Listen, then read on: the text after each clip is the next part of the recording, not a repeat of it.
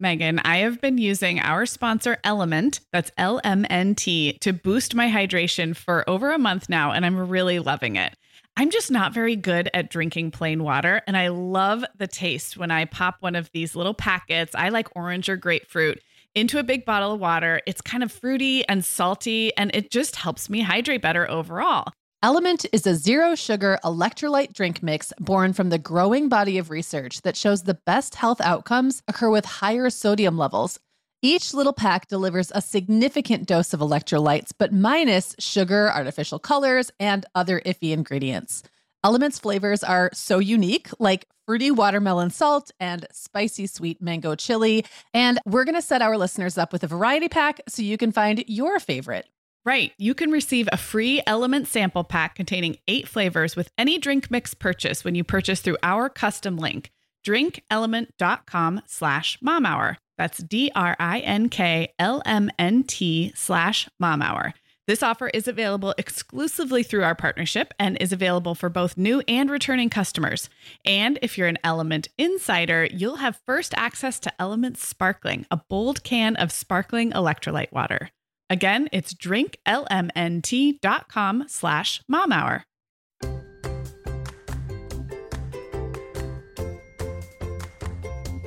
Hi, I'm Sarah. I'm a mom of 3 kids, ages 2, 5, and 7, and I live in Southern California. And I'm Megan. I am the mom of 5 kids, ages 6 through 17, and I live in Michigan. This is the Mom Hour, part of the Life Listened Network. Hey everyone, and welcome to episode 24 of the Mom Hour. I'm Sarah Powers, and I am here with Megan Francis. Hey Megan. Hey Sarah, how are you? I'm great. I'm happy to be back recording. We had a little recording break, so it feels like it's been a while. It has been. Today we're going to be we're doing a follow-up episode. So if you're just joining us, welcome. We are doing a follow-up to episode 19. Which ended up being really popular and we had a lot of fun with. It was things we wish we wouldn't have freaked out about as new moms. So we got a ton of great feedback about it. I think hopefully it made some new moms feel better. And we did get some requests for follow-up. And I think we wanted to follow up ourselves because we literally ran out of time. We did. We could have done like 3 hours of that. And I think we ended up mostly focusing on really new mom stuff, like the first 6 months, which wasn't even intentional, but we kind of, like I said, we almost ran out of time. So today we're going to talk about things we wish we wouldn't have freaked out about. Toddler edition. It is mostly kind of toddler related and just in general a part 2. We can keep going with this too because we can next time we'll talk about things I shouldn't be freaking out about right now. Things I should stop freaking out about this very moment. Yeah. Exactly. So this is episode 24. If you haven't listened to episode 19, don't worry about it. We'll just kind of pick up where we left off. And like I said, we got some great listener feedback and questions that we'll take on. But first, we're going to do our little regular segment where we take you guys inside our Instagram stream and talk about what we've been up to in our lives lately. I have to say this highly irregular, semi-regular segment is becoming much more regular. It is. It's almost regular now. It is almost a regular segment. And we're going to bring back our product feature segment too, because everybody likes it when we do that. So we'll do that one next time. But you guys can find us on Instagram. You are at Megan Francis. I am at Powers of Mine. And then the Mom Hour also has its own Instagram account. And I've been pretty good about keeping up on that. So that's at the Mom Hour. So be sure to, if you are an Instagram person, be sure to follow us and you can see these and many more pictures. So, and if you don't happen to know this already, my name has an extra A in it. That's true. People who are listening might not know. So it's M-E-A. Yeah, that's true. E-A-N Francis. Yeah. So anyway, okay, so I'm looking at the first thing I noticed, Megan, is you have a new little profile picture on your Instagram. I do. And your social profiles. I wonder who took that. I did. It's super cute. So we have to back up and tell people, if they didn't know, that we got to hang out in person, which we don't get to do very often, a couple of weeks ago at the Beyond retreat that you hosted in Michigan, which was great. Do you want to talk a little bit about it? Yeah. Oh my gosh. Well, that's was going to be the picture that I chose, was going to be one from your feed of Beyond. So I like the hand knitting one. But anyway, so just to put it in a nutshell, I guess 10 women total, from all around the country, not just my little neck of the woods, but California and Chicago and other areas in the Midwest and DC. Yeah, I mean, all over the place, converged upon my little area of Michigan, Southwest Michigan, and we stayed in a house for the weekend, and we talked about our goals and intentions, and we had great conversation, and we ate good food, and it was we slept, and we walked on the beach, and we did yoga. We did yoga. It was really, really special. It was. It was the first live event I've hosted that I've been wanting to do that for a long time.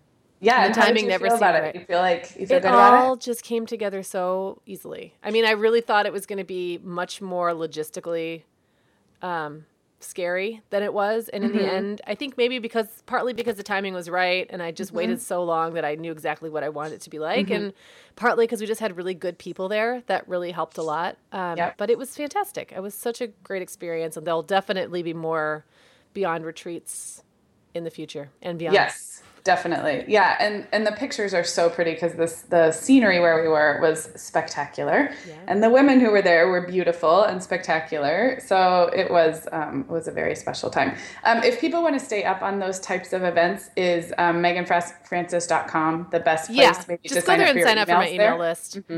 I'm sending them sporadically at the moment, but having a plan to get. But if you do announce another, if I do announce something, I feel like the next one's going to fill like instantaneously. Yeah, I have a feeling. These are they're not large events, right. So those 10 spots I feel like might fly next time. Yep, I think that you're right. So definitely, meganfrancis.com. Just sign up for the email list, and you'll be kept in the know that way. Although the podcast is also a great way to be kept up to date. We've talked about all this stuff. You know, if you listen to every single episode. We're there because they heard us talk about it on the podcast. So yeah, absolutely. So and so I have to say, so your little profile picture that is now your profile picture on some of your social media accounts we found this little I thought it was like a cool barn door, kind of a cool background, and we were going to take some pictures of the two of us, which, by the way, we continue to fail to really get a good picture of the two of us. Here's the thing. I'm terrible at having my photo taken because I goof around. Like, I can't do a normal smile. My husband was there. Oh, by the way, so John actually did the food all weekend, so he was kind of hanging around with us, and he came out to take some pictures of Sarah and I, and he was so frustrated. He's like, would you just smile at the camera like a normal human? And I can't. No. Like, I smile too big, or I get all scary looking, or I laugh. I'm terrible at having my photo taken. Well, these, I feel like, I think when I took this picture of you, I was mostly checking the light. And I'm not a professional photographer, but I like to play around. And so we were looking for a place to take a couple of pictures. So I just wanted you to stand there. So I was just looking at the light and my camera settings. And then you ended up like making this sort of corny, it was like doing your picture pose. Yes. And it's super cute. And the barn door is cool. It's a great picture. You should put that in your portfolio, I think. But it's because I wasn't trying. It's because I wasn't trying to make it a good picture. That's why it turned out good. Well, it's very cute. I think it's super cute. And John got a great one of all of us at the retreat, which I love, and is in my Instagram feed. So you can put that one in the show notes as well. I'll put that one. And then the arm knitting, which I think is in mine, which you were going to talk about. We have to say, too, that arm knitting was hilarious. Knitters out there, if you've ever tried to teach someone to knit, and I have been witness to this a couple of times where I've been learning to knit, it is one of those things that is like it's such a muscle memory thing that you think it's like you think it's easy, and then as soon as you try and break it down and teach someone, it becomes quite comical. Yeah. So we had arm knitting lessons. If you don't know what arm knitting is, it's the same basic function, only instead of needles, you're literally using your arms. It makes these big chunky knits, and it was hilarious. Well, Jenna, my sister-in-law, came to teach, and she's knitted for a long time, and she's a teacher. And she's a real teacher, Yeah, she's an actual teacher.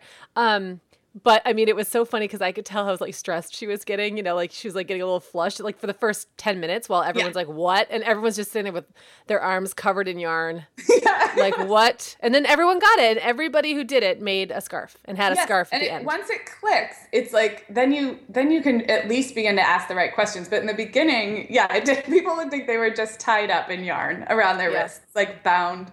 Yes. And it was like the retreat had just taken a very freaky turn. So it was great. And Jenna was amazing to stick with us. Yeah. So, so we'll put an arm knitting picture and a couple more pictures from Beyond. And again, if you want to find out more about future retreats, meganfrancis.com, just sign up for Megan's emails there. So, all right. So should we launch into this? Let's do it. Things we shouldn't have freaked out about, Volume 2, the Toddler edition, the Toddler years. The Toddler years. All right. Well, I have a couple specific ones that I felt like I stressed out about in the toddler years more than I needed to. And I can start there unless you have something that's you start, because I think that you and I probably have at least one or two crossovers. We're usually the same. Yeah. So my first one is maybe not as common, but maybe there's others out there. And that is my kids getting sick and germs. So I feel like for some people, this might have been more of a newborn worry, but I got lucky and I had a really healthy, healthy baby the first time. And she was also born in late April. So we had 6 whole months before cold and flu season. We never had any scary colds or RSV or any of that with the first baby. And then she went into daycare when she was 14 months. And she had been home with sitters and my mom and stuff. And of course, anyone who, has a toddler in daycare knows it's just it's unavoidable. I mean, just the colds. And that was the year of H1N1. And I was pregnant. So there was a lot of worries about that. And then I think the bigger stressor for me was not that I was worried, about her physical health, like she was going to die or something. But the logistics of staying home from work, rescheduling, I was lucky that I had a pretty flexible work schedule and I worked about 60%. I worked a little more than half, but I worked a part-time week and I had some flexibility, which already I was luckier than a lot of people out there. But the idea of a fever in the night and waking up and having to move things around for work, stay home from daycare, or get childcare if I couldn't move things around for work. It was so stressful for me. And I know some of that's unavoidable. It just is stressful. But I think I let it what happened is I let it consume me so that at the first sign of a runny nose, I would freak out. And then what I would do, and this is me, I realize I get most freaked out when I don't know how something's going to turn out. So I would try to anticipate, I'd be asking everybody what's going around. And I'd try to figure out what this was. Is it strep? Is it an ear infection? And I was trying to do all that myself in my head without a lot more symptoms other than a fever and a runny nose. So I had a really hard time letting normal toddler colds run their course without getting completely wound up about them. And then right after that, then I had a baby who did get a lot of ear infections. And I feel like the combination of that first toddler in daycare and then a baby who did get pretty frequent ear infections as an infant and then pretty bad, he got bad bronchial stuff as a toddler. So I feel like for a few years there, I just would get sent right to this freak out place at the first sign of a cold. And I think what I've learned to do better now after years is just, it sounds so silly, but just be okay, well, we don't know where this is going. Right. It might be a quickie. It might be a long one. And there's nothing I can do about it right now. So I'm just going to take care of my sick kid, put on a show on the TV so everyone can chill out.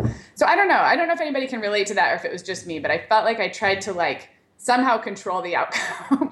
Something that's completely uncontrollable. Yeah. Really. Yes. Yeah. I don't know if you have any experience with that one. I personally don't. Isn't that weird?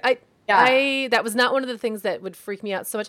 I think because I realized how futile it was for me to worry about it at all. And there was absolutely nothing I could do. We washed hands and kept noses wiped as well as possible. But that wasn't one of my big ones. Yeah. But I also didn't have the same daycare situation that you did. And I think that makes, you cannot underestimate that. I think I actually had more anxiety when I was briefly single with they were 3 and 5 at the time. Mm-hmm.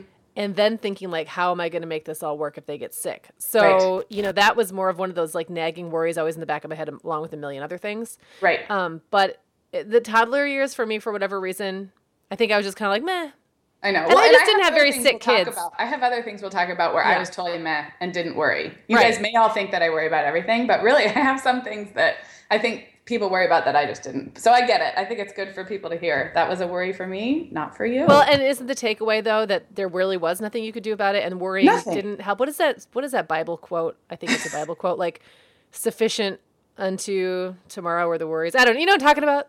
No. It basically means you've got enough to worry about, so just don't go looking for trouble, I think is what the Bible was much more eloquently saying.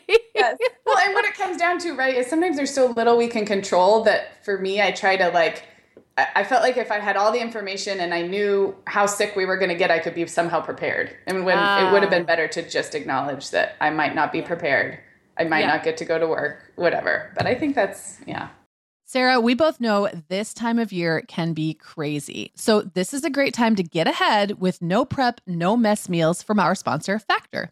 I love how these meals are ready to eat and delivered right to your door. I mean, you can't beat that convenience, but most importantly, they're seriously delicious. Yeah, Megan, I agree. Our whole family was impressed with the quality and flavor of Factor meals we tried. And it turned out to be a great option for my teenagers when they got home late from a theater practice or came home from school super hungry. There's zero prepping, cooking, or cleaning up. Factor meals just need to be heated for about 2 minutes and they're ready to go.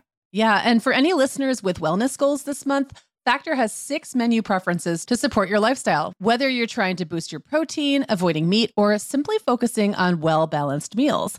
And you can pause or reschedule deliveries to fit your lifestyle. Make today the day you kickstart a new healthy routine. Head to factormeals.com/momhour50 and use code momhour50 to get 50% off your first box plus 20% off your next box. That's code momhour50 at factormeals.com/momhour50 to get 50% off your first box plus 20% off your next box while your subscription is active. Okay, Megan. Well, over here at the Mom Hour, we are big fans of our sponsor, Our Place. In fact, you, me, and our team member, Katie, were all comparing notes on our favorite product. Katie was telling us that even though she's packing up to move her family to a new house, she cannot put that mini perfect pot from Our Place into the boxes yet because she's using it like every night. Well, as someone who also has a perfect pot, I got mine as part of their mini home cook duo set. I get it.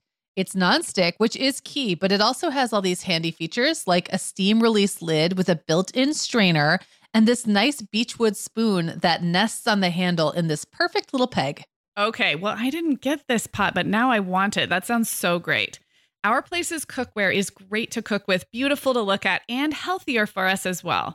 All of Our Place's products are made without PFAS, also known as forever chemicals. In addition to their cookware and tableware, Our Place is also making waves with their Wonder Oven, the most stylish all-in-one air fryer and toaster oven.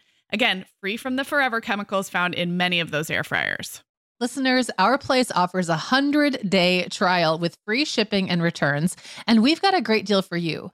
Go to FromOurPlace.com and enter the code MOMHOUR at checkout to receive 10% off site-wide. That's FromOurPlace.com, code MOMHOUR. Now, I didn't worry about my kids getting sick, but one thing I did kind of stress about, which is definitely related, was more like preventive health stuff. So like diet. I remember I had the What to Expect the Toddler Years book, and it was called like the best odds diet, which I always think is such a terrible phrase. Like, I mean, the chances aren't good, but if you can't feed your kids these foods, like the odds are better that they're going to make it. I mean, what was that supposed to even mean? So anyway, I really obsessed about that. And I remember having all these like, especially when I had a toddler and a baby, a newborn at the same time, having all these strategies in place where, like having a tray, an ice cube tray, on the bottom of the fridge filled with like healthy snacks so that if I was stuck in a chair nursing the baby, Jacob wouldn't have to wait 10 minutes to eat. Right. Like I was like kind of obsessed for a little while with making sure he had, now the funny thing was he couldn't even open the fridge yet. Right. So I don't know, like it seemed like a good idea at the time, but it really logistically made no sense in practice. But I remember being very concerned about making sure that he had just the exactly right balance of different kinds of foods. Right, nutritionally, yeah, so that he would be well. Whether or not that meant he wouldn't get a cold wasn't really the point. I mean, I'm not really even sure what I was worried about, to be honest. It's not, I don't know if I thought, it's been so long now, if I thought he was going to be like nutritionally deficient in some area, or if I just wouldn't be doing my job as a mom if I didn't make sure he had access to all these. I don't know what it was, but I really obsessed about food. Well, something probably clicked for you in that reading about preventive care and, like taking a natural approach to making sure you're healthy. And then just like our brains do, you can kind of like take that to the extreme or to fixate. Let it dictate everything. Okay. So my next one, I think, I don't know if you worried too much about this, but I know a lot of people do. And that is potty training. And I'll just say that I had 3 completely different potty training experiences. And the first 2, I definitely just tried to control more. I think that's the word, more than worry, is I just felt like I should be able to make this potty training happen. And the first time, I think I probably, in retrospect, tried to do it a little too young. But my oldest was very large for her age. So she looked like she was 3.5 when she was 2. And I think there was a little bit of my own like self-consciousness about that, because it looked like this giant like preschooler had a saggy diaper. Does that make sense? Oh, yeah. And she was ready technically developmentally, but it was very much me who decided now we are potty training. And we did like the 3-day method where you stay home, and it actually worked for her. But I just don't feel like, in retrospect, I don't know why I didn't just kind of wait for it to, an opportunity to present itself more organically rather than me like deciding. I mean, I remember it was Labor Day weekend, so we had 3 days, and we literally like stayed home all of Labor Day weekend to potty train, which is just kind of silly in retrospect. Yeah. And then my second kid was harder to potty train, and I tried a couple times with that more like rip the Band-Aid off, go right to undies, cold turkey, and it just failed. And so that was stressful because what had worked with the first didn't work with the second. And of course, he was fine. It was pretty close to when he started preschool. So we were under the wire there. But again, like why I thought it's got to be now when I didn't just wait. And then lo and behold, my third child, who's quite difficult in most ways, literally potty trained herself. Like, I mean, it was amazing. That was basically what Clara did. I don't really even remember having any part of it. Yeah. I'm sure I did something. Right. But it just, yeah. So that was one for me too, where, I mean, I wouldn't say worried. Right. I did with the first kid because he was older. Like Jacob was past 3 by the time he was finally done. And he had that thing where like he would pee in the potty, but he would go get a diaper and put it on to poop. Which, for like by months. the way, pause. If your kid is doing that, would you agree, Megan, that I almost think that's more than half the kids do that? It's been more than half of my kids. Exactly. Sure. So, and I think you don't know that. Nobody tells you that. No, nobody tells you. But being potty trained for pee and wanting to put on a diaper or pooping in your pull-up when you wake up in the morning or whatever variation on that is so normal that I would say it's greater than average. Whether it's for a few weeks or like a year. I know kids who did that for a year. I guess I read someplace there's some kind of psychological thing where they don't want to like let go. It's like letting go part of their body into the toilet, and they don't know what's going to happen to it. And it's the sensation. I get that. The sensation is different. It's way more intense to go from that, you know. But so Jacob was the kid who would like back his butt up under a chair, and he thought he was hiding, and everybody in the room could see what he was doing. I'm like, we can all see that you're pooping. Yeah. Hello. And other ones too. I don't even want to just call out my, teenager. That's probably bad form. But let's just say many of my kids proportionally have done the exact successfully same use thing. the toilet. Yes. Almost every time. I'm just kidding. So that was one that I didn't worry. Like I worried with the first one because like you, I was embarrassed. I felt self-conscious. I felt anxious. Like I should have gotten this done sooner and that maybe I missed a window and now everyone's judging me. And I was, this was like a stage of life where I was very concerned about their parents judging me too. So that was like a big, and this is one of those things where you can't read the comments. You can't start reading other people's articles about potty training because there will be so many judgmental people who think, they've got it all figured out. And there's always that anecdotal thing where someone's granddaughter was apparently potty trained. It's always the grandmas and grandpas, I feel like, who remember these like, whiz bang genius toddlers who did everything, who walked at 6 months and then were potty trained by 1.5 years. And I kind of want to say, maybe you're just remembering it wrong. Right. I don't know. Right. But anyway, so I do remember that being like a big anxiety thing for me with the first 2. The second like wave of kids, the next 3, I just let them do whatever. And they all potty trained around the same time. I remember a friend saying something to me like, Claire was a little sooner. And I've heard that girls potty train sooner than boys. In my limited experience, that is how it panned out. But I remember someone saying to me once, you could potty train the hard way for a year or the easy way in a week. Yes, I think I've heard you say that. Yeah. And it totally was true. And the other thing I will say about if you're cutting it close to the wire with preschool is that sometimes, or if your kid's in a daycare where they're about to bump up a level, sometimes like that's kind of almost the best time to just kind of squeeze it in because what I found is that then they go to preschool where there's the structure around it.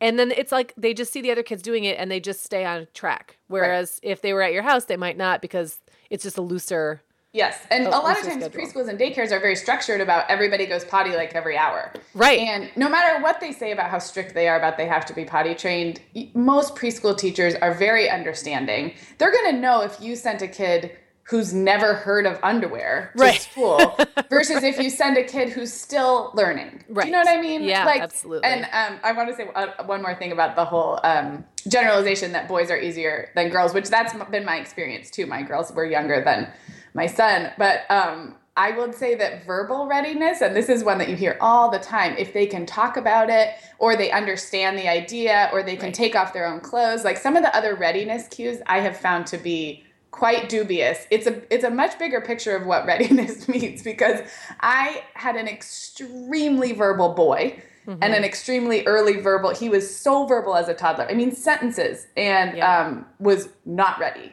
emotionally, or we were not ready to potty train. And then I had a friend whose boy was the same age who literally could not put 2 words together at 2. I mean, he was still just very much learning to talk, and potty trained himself at 2. So that's another one that I always feel like I have to like refute a little bit, is that just because they can say the word, that they understand the concept and say the words, does not necessarily mean they're ready. And I feel like that one is often tied, like, oh, if they're verbal or their comprehension is there, then they might be ready. Yeah, if they can sit on the toilet and flip through everybody poops, then that means no. That does not mean, it doesn't mean anything. And actually, for me, there is an emotional aspect for sure. For my kids, it was like they just didn't care. Oh, exactly. And there was a switch that flipped when they cared. Yeah.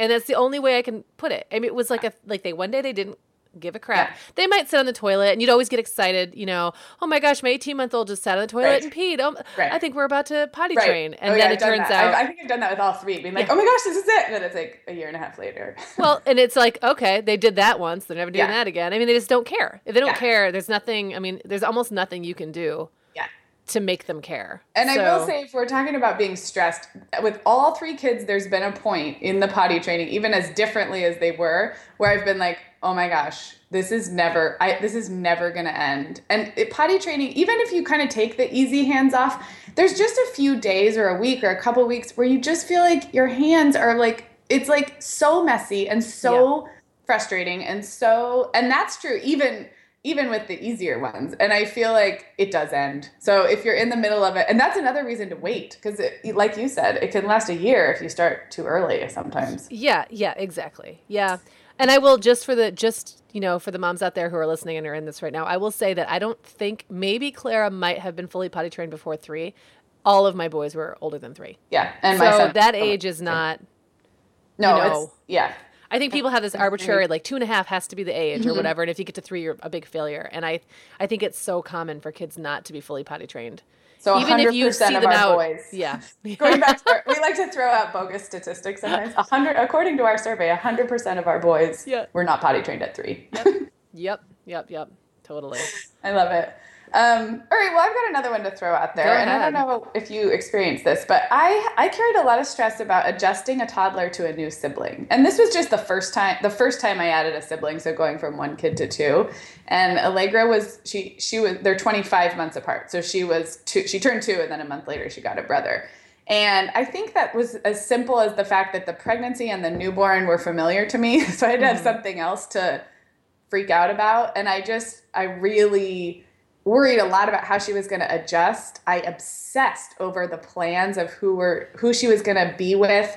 And I had a scheduled C-section, so I didn't even have to plan for like the middle of the night thing. But I was so fixated on the details of who was going to have her, and would she know what was going on? Would someone explain to her where mommy was? I was so worried she was going to worry about me. I mean, I'm sure like everyone does this to some extent, but that was where all of my energy went. And it could just as easily have gone to some other source, but that was, and then once he arrived, I let most of it go, but it was like in the final couple months of pregnancy, I really worried about how she was going to adjust and how we could help her in that adjustment. And the truth is, I think for most kids, they're fine. Like it's just not that big a deal. But I don't know. No, I think, and a lot of it is that uncertainty, especially when you're going from 1 to 2. You just don't know what that's going to be like for anybody in the house. And I remember being pregnant with Isaac and walking through a store with Jacob, like at Michael's or something, and just thinking, pretty soon this won't be the way it is anymore. It won't just be him and I anymore. as a little team, it's going to be this other person, and will I love that other baby as much? And, you know, all the very typical stuff. But the truth is, you know, even if I never had that second kid, it still wouldn't be the same way it was forever. You know, he would have gotten older either way. And there were lots of times where I would go to bed at night when he was little, when they were both little. So when Jacob was like 2 and Isaac was, you know, 3 or 4 months old, and just cry at night because I felt like I had just failed Jacob, you know, that day. Like I was so caught up in what was in breastfeeding and diapering that there was this other kid that I just didn't really do anything with. And it was such a blip. I mean, it was really over so fast. I think I really worried and let myself have so much anxiety, and he was still having a pretty great life. I mean, he wasn't having the same amount of my undivided attention as he had, but I don't think that's a bad thing. And wouldn't you say too, in the age, let's say you add a sibling when a kid is 2, 3, or 4, I mean, pretty common. Those ages are so much about gaining independence and kind of testing that interdependence with mom or dad. Not that you're being cut off, but there's a certain amount of, okay, like I can do something by myself and mom's over here, that we're no longer one person. I mean, that cognitive developmental step of mommy and I are not the same person, that's happening in those years anyway. And so, you know, it's hard not to look at it as like you've done something to your firsttborn child. And I think we've all experienced that. But you can also flip that and look at it as I'm giving them this opportunity to experience that. Yeah, absolutely. And it got easier with every kid. And by the time, you know, I want to say by the time the 4th, 5th, and your 3rd, 4th, and 5th came along, it was sort of like everyone just learned to just move over and make room and be helpful in a way. I mean, that's when they were older. It wasn't a 2-year-old, you know, running and fetching things. But I don't know. Yeah, I think that you're right. And I think that they say kids are resilient, and I know that gets used a lot, but it's so true, especially when it's something ultimately positive. Yes. Now, I don't know about you. I never really had the experience with Jacob where he demonstrated jealousy the way they say kids do sometimes. That was never really a thing. Maybe because he was too young to really understand that he should be jealous. I don't really know for sure. Did you have any of that with Allegra? With the first one, no, not at all. She did a couple other things that I could tell were reactionary. Like her sleep got bad. I think maybe a little potty regression. No, she wasn't potty trained yet. That was after. With Reed, a little bit. He was very indifferent. He was older. He was like 2 years, 9 months. So he was closer to 3 when Violet was born. I wouldn't say specific jealousy, but definitely. I mean, his adjustment, I feel like, took a year. And that's the other thing I will say too, is sometimes it's all about, okay, how are they going to react to the new baby? And often that honeymoon new baby period is easier because the baby sleeps and they nurse. For us, like the bigger adjustment was a crawling baby, you know, like who was into everybody's business. So it's just an ongoing, it takes a while. But I would say I saw more traditional jealousy, maybe like you're with her, you're not with me, with him a little bit, but not with the first. I don't know.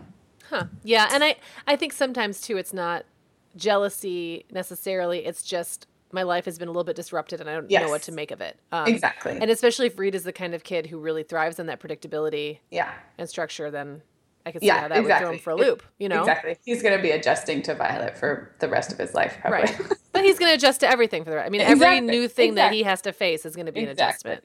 Yeah. Exactly. Yeah. All right. Well, I have a few that either our listeners have talked about or just that I think are generally things that toddler moms freak out about.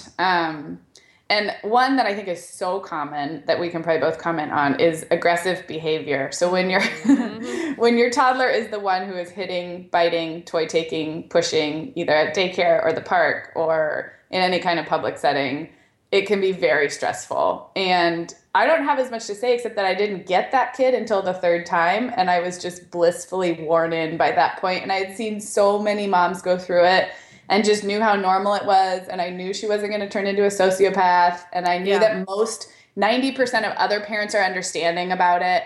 And she wasn't in daycare, thank goodness, because really she would have been kicked out. But I do know parents whose kids are in daycare and they are the biter. There's always a biter and a pusher, and they grow out of it, you guys. They totally grow out of it. And the teachers understand, and most of the other parents understand, but it can be really stressful. We are welcoming back Vionic as a sponsor today. And Sarah, I will be honest, I was sorting through my warmer weather wardrobe the other day, and it could seriously use a refresh. But you know what's good to go? My shoes. I've got a great selection to choose from thanks to the Vionic Vitals collection. And lately, the pair I keep putting on again and again is the Uptown Loafer. I have two pairs, one in sand suede and the other in camel leather, but please don't make me pick a favorite. Oh, I won't. I'll let you keep both. That's so funny, Megan, because I was a little jealous of your Uptown loafers. I was the last one on our team to get a pair, but I just did. I also got mine in the sand suede, and I think I've worn them like 4 times this week. They really finish off a cute spring outfit. The Vionic Vitals collection has the best essential styles for everyday wear to get you ready for spring. And no matter what shoes you choose, you'll be on the go in comfort because every single pair of Vionic shoes delivers their trademark VioMotion technology for a difference you can feel. Vionic sandals, sneakers, and flats all offer incredible support, stability, and cushioning, and every pair comes with a 30-day risk-free trial, so it's easy to try them out. Use code TheMomHour15 at checkout for 15% off your entire order at VionicShoes.com when you log into your account. That's a one-time use only. Vionic Shoes. Wearable well-being for your feet. Sarah, our sponsor, Hiya Health, makes a kids' daily multivitamin that parents can feel great about giving their kids because they have no added sugars or dyes. And our kids who have tried Hiya vitamins have loved them, which is important, right? Because what good is a bottle of vitamins that your kid won't take? Hiya was founded by 2 dads who didn't like the ingredients label on some of the popular children's vitamins they were seeing on store shelves, so they got to work developing a formula that would help fill the most common nutrient gaps in modern kids' diets.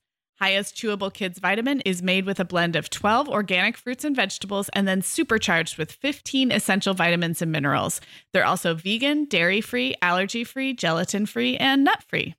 Hiya manufactures their vitamins right here in the USA with globally sourced ingredients, and then they ship their chewable vitamins directly to your door on a pediatrician recommended schedule. We've worked out a special deal with Hiya for their best-selling children's vitamin. You're going to get 50% off your first order. To claim this deal, go to hiyahealth.com/momhour. This deal's not available on their regular website. Go to hiyahealth.com/momhour and get your kids the full body nourishment they need to grow into healthy adults. So have you had any biters or pushers? Let me think about that. Jacob was such a timid kid that the one time I saw him push another kid backward off of a teeter-totter, I was so proud of him. Yeah. Because this other kid was up in his face and wouldn't leave him alone. And Jacob pushed, and I was like, oh my gosh. Yeah, like, oh, I didn't do that in front of the other mom. I was, of course, like, oh my goodness, what happened? But I was really proud of him. So that was a totally different situation. I don't know that I had any biters. I mean, maybe like once or twice. It was never really a thing. Biters it's a very specific, like you're either a biter or you're not. And if you have daycare and preschool kids, there's and a lot of kids, I mean, when they bite, yes, it's aggressive, but it's not always, sometimes it's like the sensation, I mean, I've read anyway, of like teeth on flesh. Yeah. And so it's not necessarily like, I hate you and I want to make you bleed. I mean, it's kids not being able to connect their actions to what, the consequences. And not having the words. I mean, not being verbal enough to say anything else. Yeah, Isaac was, he was not aggressive with like kids on the playground so much, but he was my terror child. I've talked about him before. He was the one who ran away, and like we have this memory, and we try to keep this G-rated. I'll just say that one memory that John and I share of when Isaac was, and he was very, very verbal too, very, very young. So he ran away from us in Target and hid in a clothing rack, and we couldn't find him. We couldn't figure out where he was. And he was just sitting there saying, SHIT over and over, and we couldn't find him. We're running. We can hear this little toddler voice, although he had a very deep little toddler voice, but it's still a toddler's voice. And he's just cussing over and over somewhere in the store. And we're running around like sweating, looking, trying to find him. That was Isaac, and that was really stressful because he was the kid who publicly melted down, throw a tantrum if you want to take him someplace, kicking and screaming. He was aggressive towards us, not toward other kids so much. So I think it was other kid aggression, it often happens really young toddler, like the 12 to 18 to 24-month-olds, where they really don't have enough words. And Violet was not a biter. But she was a hair puller, and especially toward anyone her size or smaller.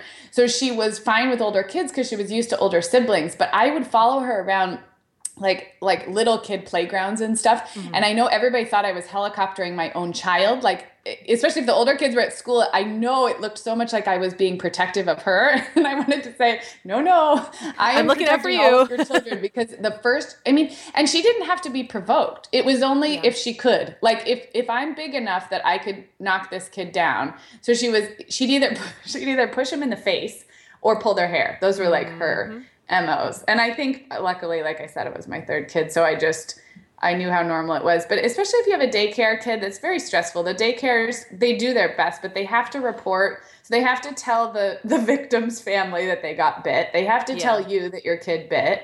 I mean, kids can get sent home, kicked out. And it's just, I think for most kids, it's a very normal developmental phase. It doesn't mean you shouldn't address it in whatever way you think is best, but they just grow out of it. They're not going to be biting kids in their school when they're 3. It's very much, I feel like a young toddler phase. Like a young toddler thing. That makes sense. And it's funny. It is funny to me that I just lucked out. Either I blanked it out, which is possible. It's very possible I went through a month of having a bite or 2 months or something. I just don't remember.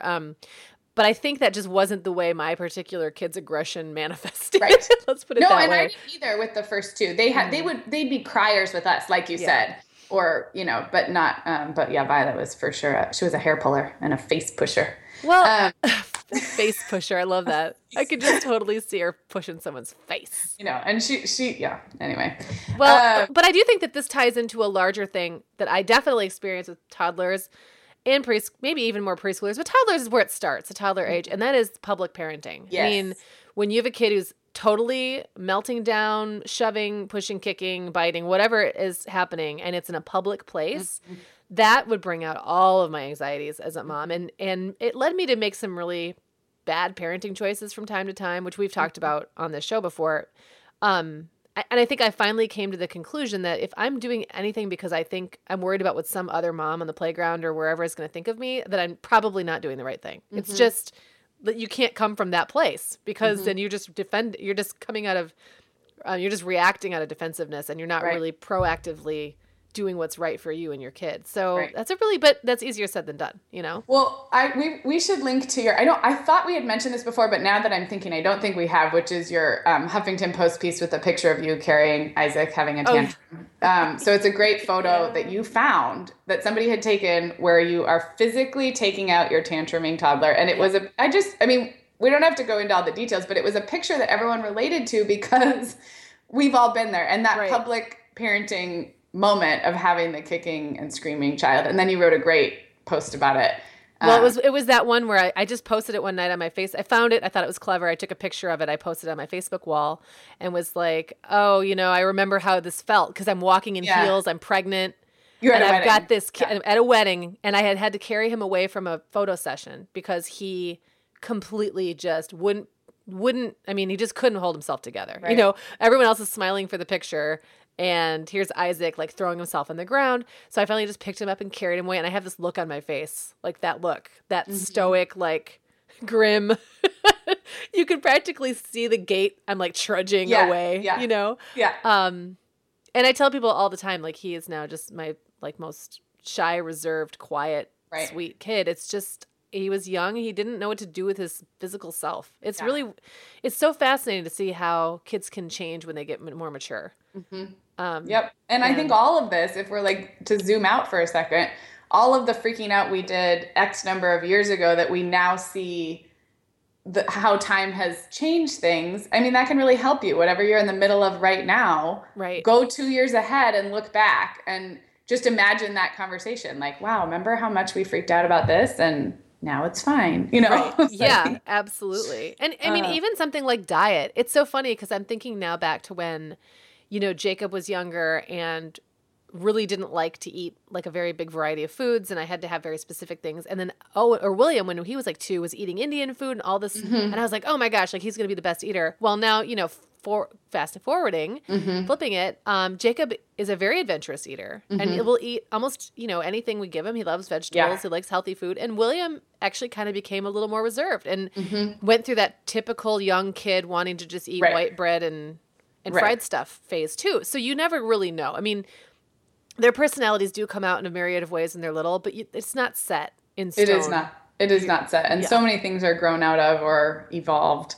I had eating and nutrition and pickiness as just a general thing that we tend to freak out about. I feel like the nutrition part is one that I have not worried about, like in terms of eating enough vegetables. The pickiness grates on my nerves sometimes. So those are kind of two different things.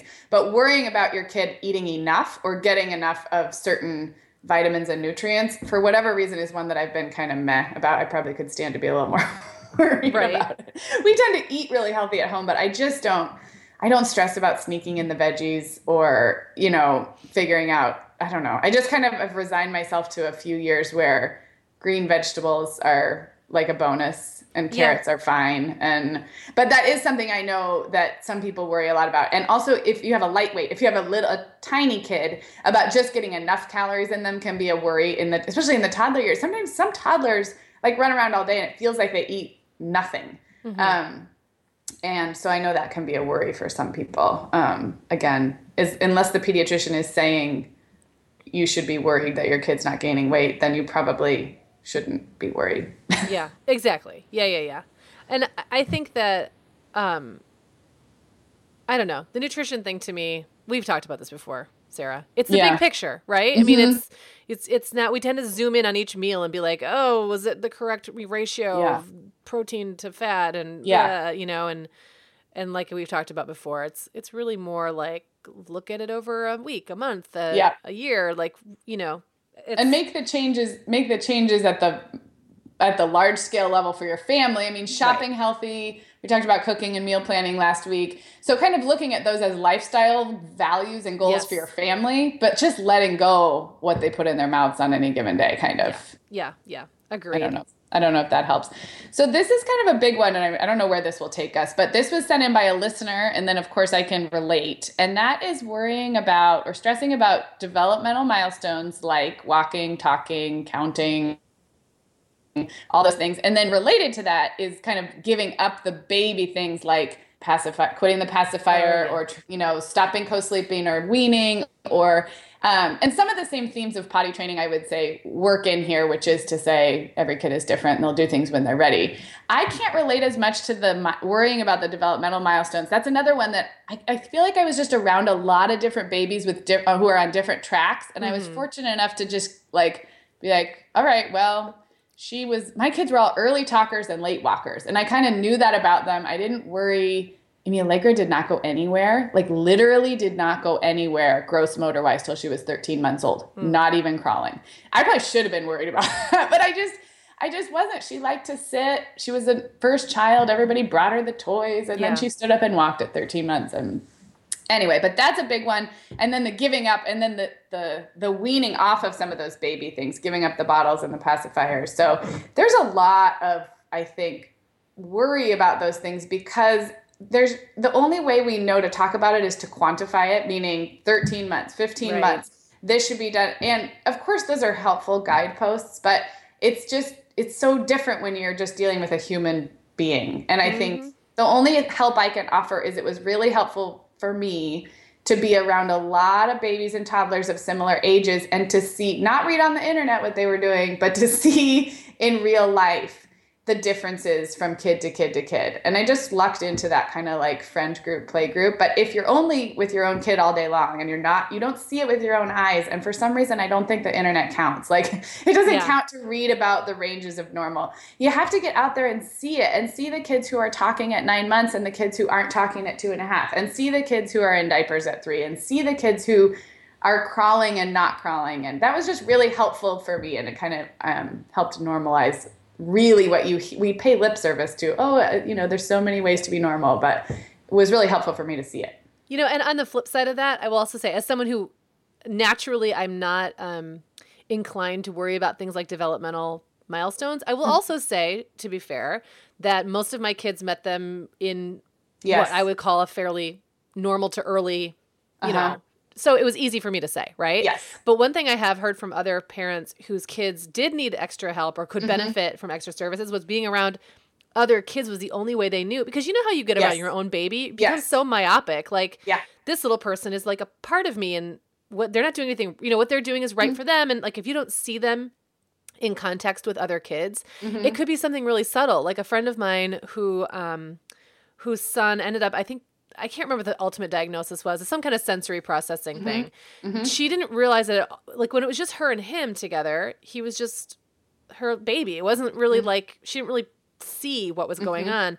And then because technically he was meeting a lot of he was meeting the milestones. But then when she was in a play group and looking around the other kids, she was like, there's just something different. She couldn't put her finger on what it was, but he didn't. And I think it was, maybe not making eye contact as much or not interacting in the same way. And it's not the kind of thing she could have figured out from a book. It was more like she had to be around other kids and say, oh, so all these other kids are doing this one little thing that you almost couldn't define. And so I think it can go both ways.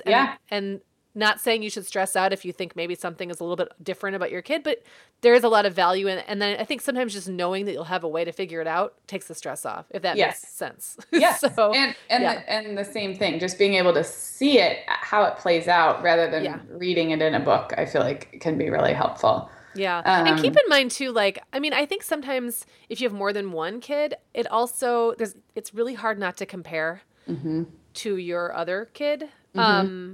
And I'm fortunate that, like, I think Clara was our late walker. And by that point, I didn't even. I mean, when she started walking, I was like, oh, yeah, I forgot she was going to start doing that at some point here. She was the only one who didn't walk past, before a year old. So if it had been flipped, if she'd been the first one, I might have worried. Or if she'd been the second one after Jacob, who was kind of an early walker. You know what I mean? Like, depending on where, like what you have to compare to and how busy you are and how close attention you're paying, it can skew the way you feel about what your kids are doing. Agreed. And I do think, and then same thing, hanging out with just a variety of other kids, typical, kids who are experiencing delays or needing extra help. I just think the richer your definition of normal, and even when normal means not typical, but it's still normal to need help in certain areas or so I think that really does help. That's actually another really good thing that you pointed out, because I think when my kids were little, in my head, if you had any kind of special help or services or anything, like that was a problem. Like you were admitting there was something really wrong. And it's so funny now looking back how many kids I know who've had a year of some kind of support and then don't need it anymore. I mean, it's not like you're like you're signing your kid's future away. It's just help. It's just like support. I think we can be a little afraid of it sometimes. Agreed. Another thing to be anxious about, right? Yes, I know. That's so true. That is so true. And the more families you encounter who've encountered those same types of challenges, you just realize, oh, okay. Yeah. Part of the normal. Exactly. How about kind of related to this, the opposite of the developmental milestones is giving up those baby things. Did you have any where you were kind of like, like giving up a pacifier or stopping the co-sleeping or something where I definitely think potty training is one of those. Sure. The only one of my kids who had a pacifier was Jacob, and he was, easily 3.5 when he finally gave it up. And people are so judgy about stuff like that. And, it was one of those things where we did have a new baby. We didn't want to take it away because I felt like it was his, comfort. It certainly made our nights a lot easier. It made him take naps reliably. I mean, it just things like that I was loath to give up, and I was afraid that if I really kind of put my foot down about it. And what ended up happening for him was we were driving, we went on this long road trip. We went to my sister's house, and John always wore button-down shirts with 2 pockets, and he'd always have a pacifier in each pocket.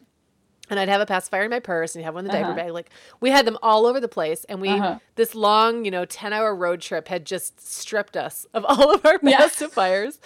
And we got to my sister's house like 3 a.m. and couldn't find one. And I just said to Jacob, I'm sorry, we're not going out to get you a pacifier. You're going to have to go to sleep without it. And he whined and complained a little bit, and he did, and it was fine. I mean, it was easier than I thought it would be, but at the same time, it was a unique situation where he knew there was no way he was going to get one. And so, I don't regret letting him have it up until that point. I don't know. Yeah, I'm sure there was other ones, but that's the one that sticks out in my head because it was one of those, I have it, I can take this away from you at any time kind of thing. It's not like he had to do anything and then the guilt's a little bit on you. It's not like them learning to get up and walk, but when it's something that you feel like you're enabling or that, you know, that's the guilt talking. I'm not saying that's what you are doing, but but another one that I hear a lot of that I always feel like I want to calm people down about is nighttime diapers or wearing pull-ups at night. Yeah. But back to the potty training. I think you and I both talked about that is so developmental. But I think when it's your first kid, there's some misinformation out there, or people just assume that once they're daytime potty trained, that they should be out of pull-ups or diapers at night, or that the kid has some way that they could control that, or there's something you can do as a parent to help them be dry at night. And I just think, I mean, I'm not a pediatrician, but I just think that there's some misconceptions about how much you can control that nighttime dryness thing. Absolutely. And, you know, and potty training is not the same. Being potty trained is not the same thing as being dry at night. But it's amazing how many people, I think, first-time parents nobody's ever said those words to them, including their pediatrician. Right. No, I know. And it's something like, because I actually did quite a bit of looking into this before, and I think something like 25% of six-year-olds still do not get through the night dry, you know, like every night. And they're not necessarily wet in the bed every night, but if using a pull-up or whatever every night makes you sleep better and lessens the chance that your kid's going to wake up in a wet bed, then, you know, I mean, I'm not going to judge that. Like, and somebody else I also heard another statistic recently that the pediatricians don't treat it as something to do something about till like 10 or 11. Yeah, it's very normal. It's very, very, very normal. So and it's not tied to daytime potty training, which I think is exactly how you said it. And I think that's something as a first-time parent that a lot of people think it is. It's like, well, they're potty trained, but they're still, you know, in a pull-up at night. So one of my kids was in a pull-up at night till almost 5. And the other was dry as soon as he daytime potty trained. He was the hardest to daytime potty train, but as soon as he was dry during the day, he was dry at night. There was nothing, I didn't do anything differently. It was just completely different. I had 2 that were well past 5 in some kind of nighttime, you know, good nights or operation or whatever. And it just is again, it's just another normal. And I think sometimes once you accept that and stop trying to fix or plan or you know, pre-solve a problem that's not even really a problem. It just makes everyone be able to relax, and that's one of those things I just decided not to freak out about. Gosh, isn't that crazy that we can take that advice so well in certain areas and then still get hung up on other things? I have to, speaking of that, this is great timing. One of our listeners is a pediatrician, and she wrote to us. She's a mom and a pediatrician. Her name's Megan. Her kids are very close in age to my kids. So a couple of school-aged ones and then a toddler. And she said, episode 19, and that was the precursor to this one about new moms. She said, it made me smile. She said, I'm on the receiving end of lots of unnecessary parental worries, because she's a pediatrician. She said, when I had my first, I was a resident working long hours and taking care of very sick kids. When you spend your days and nights taking care of kids with cancer or other life-threatening illnesses, you learn not to sweat the small stuff. And she said, for the most part, my job has made me pretty laid back about the stuff that doesn't matter. But I see lots of parents who are stressed about the things you mentioned. And thanks for calming down stressed out parents with your reassurance. So I loved hearing from a pediatrician who's the one who hears about all these things and has kind of the bigger picture. And I'm sure that Megan would say she's had her own things that she's stressed out over. Of course, none of us are immune. But it is so true that when you see the bigger picture like that, you're able to not sweat the smaller stuff. And, she, you know, as a pediatrician, you would see all ranges of normal, and you'd also see all different ages, you know, the things that parents of teenagers are dealing with and the newborns. But when you're in it, you're in it. So. I don't know how much time you have left, Sarah, but I did notice on here that let's do it. That Lindsay via email, sent us an email saying that she is a mom of boy and girl, 21-month-old twins, and has struggled recently with how to discipline them. And it's so funny because now that I've been doing this for a long time, I tend to think of discipline as more of a like preschool, school age type of thing. But I do remember really worrying about discipline, especially when Isaac, my rambunctious little guy, was around that age. And I read a lot of books. One in particular that I think, I'm not even sure if it's available anymore, was called Without Spanking or Spoiling. That was when I remember thinking was actually pretty good. Like, it had good strategies, and it didn't take a hard line one way or the other, which I liked. Yes. But I will say, I think the idea discipline and toddlers going together is maybe a little, I don't want to use the word unrealistic because that sounds sort of defeatist, but I feel like at 21 months, it's a lot of modeling and redirection. Distraction, redirection, and modeling. I don't necessarily think there is something you can employ at that age that's discipline the way we think of discipline. Agreed. You and I did that episode of the Home Hour before we launched this show that really right. I thought we should be, but no, I'm going to link to that. And we talked about discipline in toddlers. And I think you're exactly right. But I think what happens as first-time parents is when you see that personality rear its head sometime after the first birthday, you just go right to the place of, okay, this is happening. You know, they are pushing the buttons when I tell them not to, and they're laughing at me and saying no, and they know they're not supposed to. That's usually like the click, right? When they, it's one thing for a baby to get into something because he's curious, but it's another when they look at you and they laugh and they do the thing they know they're not supposed to do. And then you think, because you're the first time parent, so you think, okay, well, now I have to fix this. And discipline is sort of the word that we apply to all of that. But I 100% think you're right. And that episode we did of the Home Hour we'll link to. And I think you and I both talked about our favorite kind of toddler resources, but I think you hit the nail on the head there. And it's so normal, you know, Lindsay, via email to have that be something that your attention turns to, because you're like, okay, I got the sleeping down, I got the eating down. Now I have a person. Now I have to create a productive member of society out of this little crazy human. You know, I think that discipline is a big one, but really all of these things that we're talking about, the reason we freak out is because we feel like whatever it is that we're allowing or not allowing or doing or not doing now is going to create the human being that we're going to ultimately send out in the world. And there's so much fear involved in all that. You know, there's so much and it's hard to get away from that, especially when you read more, I mean, judgy articles and things like that, where it's like you need to, basically you're creating these people who are going to go out in the world someday. And if you don't do it right, you know, there's like this sense that we're this generation of parents, and I'm sure the last generation of parents got the same sense, and the one before that, and the one before that, but that we're like falling down on the job, and we're creating monsters. And I feel like it's particularly discipline, but a lot of the stuff that we've talked about today, the biting, health, I mean, all that stuff, that if we don't get it right now, we've failed, and we're never going to have a chance to get it right in the future. And it's not true. No, if I could just wrap it up in a tight little bow. It's not that we shouldn't be thinking about it or working toward, you know, obviously we all should be thinking about the way we're parenting and parenting with intention. Of course. But there's so many factors that go into it. There's so many opportunities to get it right. Your kid will change. The world will change. You know, it's the rules will change. The rules will change. I mean, no one thing you're doing today is as dire as it might feel like.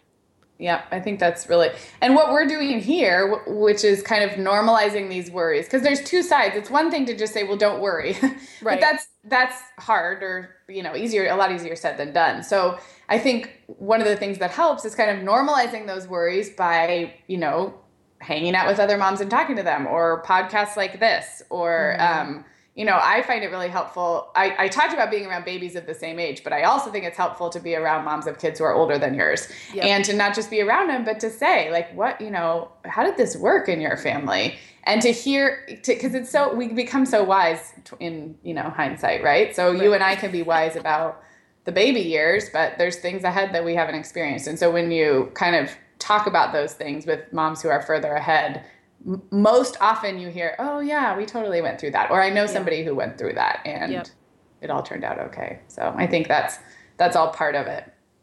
Was that a good place for us to wrap? I feel like we just put a nice, tidy little, you know. Yeah, I think so. I think so. We'd love to hear from everybody. This can be an ongoing, we can have a part 3. Yeah. We haven't even scratched the surface. I don't think, you know. I know. But I think we tackled most of the big ones that our listeners came to us with and that we experienced. So this episode will be 24. Episode 24, that'll be at themomhour.com. And all of the things we talked about, the blog posts and the resources, we'll link to right there, as well as our little Instagram photos. And you can leave us a comment right there in the show notes or send an email, hello@themomhour.com. And hopefully, I think we heard from a lot of people when we did episode 19 that this just helped them breathe easier. Yeah. So hopefully this did the same. Great. So, yeah, I think that's it. Well, we'll be back in a week with more whatever. Whatever it is we're going to do next week. Thanks, everybody. Have a good one. Thank you.